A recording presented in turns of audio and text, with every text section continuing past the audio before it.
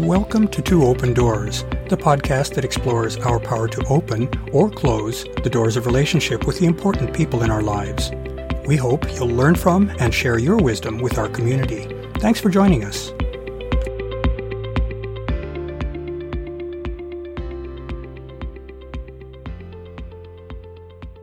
In prior episodes, we've seen that attachment theory can provide many insights into how relationships function. That theory proposes how infants and children learn to relate to others and how they form a self-image that's essential if they are to see themselves as worthy of love and support. Relationships evolve over time, and the relevance and utility of attachment theory carry over into adult relationships. One of the concepts put forward in attachment theory is that of a secure base. That term describes how a child's caretaker can provide the safety, security, and support that enable a child to explore the world in order to learn.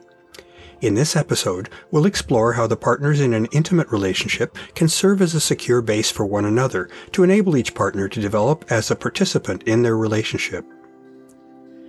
Intimate relationships offer many benefits: validation, love and caring, physical and emotional support, etc. In addition, though, such relationships come with risks: risk of rejection or betrayal, lack of support, opportunities for conflict, distractions from one's preferred choices and directions, and many others. For that reason, it's crucially important that one feels safe with one's intimate partner. In intimate relationship, partners are vulnerable to one another. An intimate partner is emotionally on the inside of their partner. Those who are joined by a deep connection know things about one another that are not common knowledge. Our partner knows what we care about, what things trigger us or our sensitivities, and what we need and want. Such knowledge can be used to inflict hurt, whether intentional or unintentional. For example, in an argument, a person might choose to use their partner's earlier mistakes or bad decisions to justify attacking that partner. Feeling secure in one's relationship is a prerequisite for the growth of that relationship. If partners feel insecure, perhaps doubting whether they can trust their partner, both partners are likely to become guarded. That will prevent them from sharing deeply and genuinely with one another, which in turn prevents them from developing trust and a relaxed and welcoming attitude toward one another. In contrast, a couple who feel safe and secure with one another need not invest energy in protecting themselves. Such a couple can focus on supporting one another in exploring both their connection and life in general. Let's consider how a person can serve as a secure base for their partner.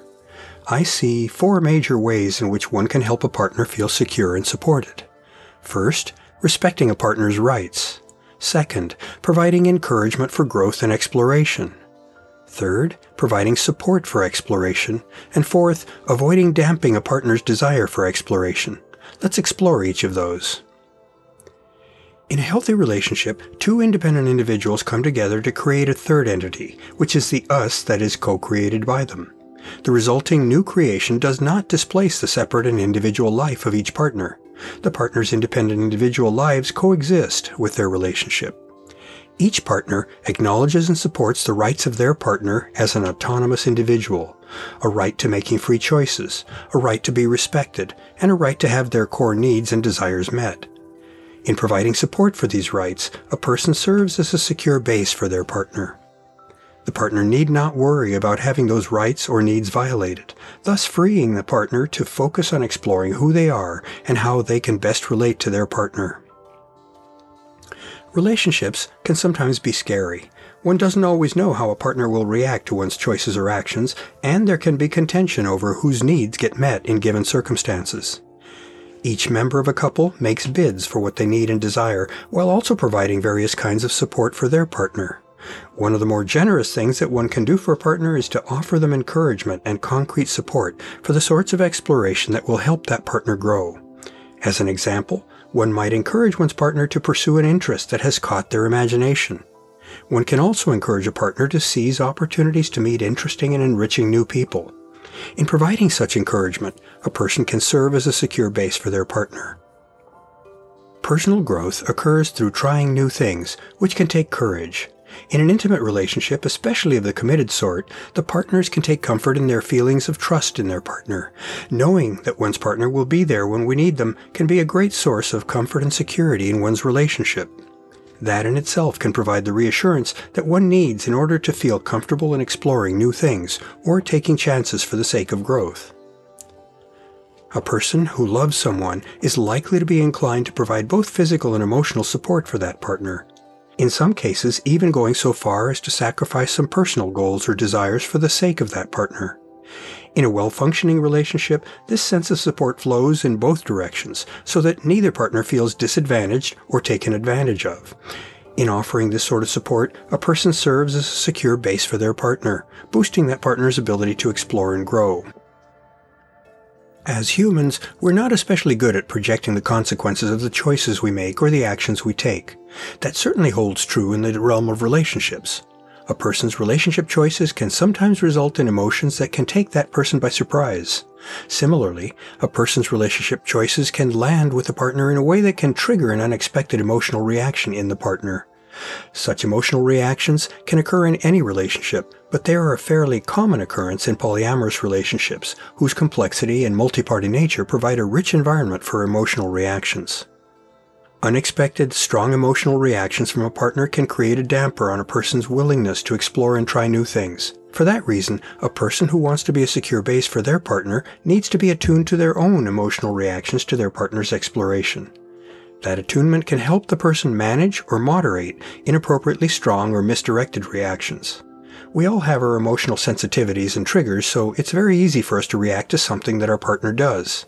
If we let our personal baggage hijack our reactions, it's likely that our partner will feel insecure and may feel discouraged from exploring growth-promoting new things.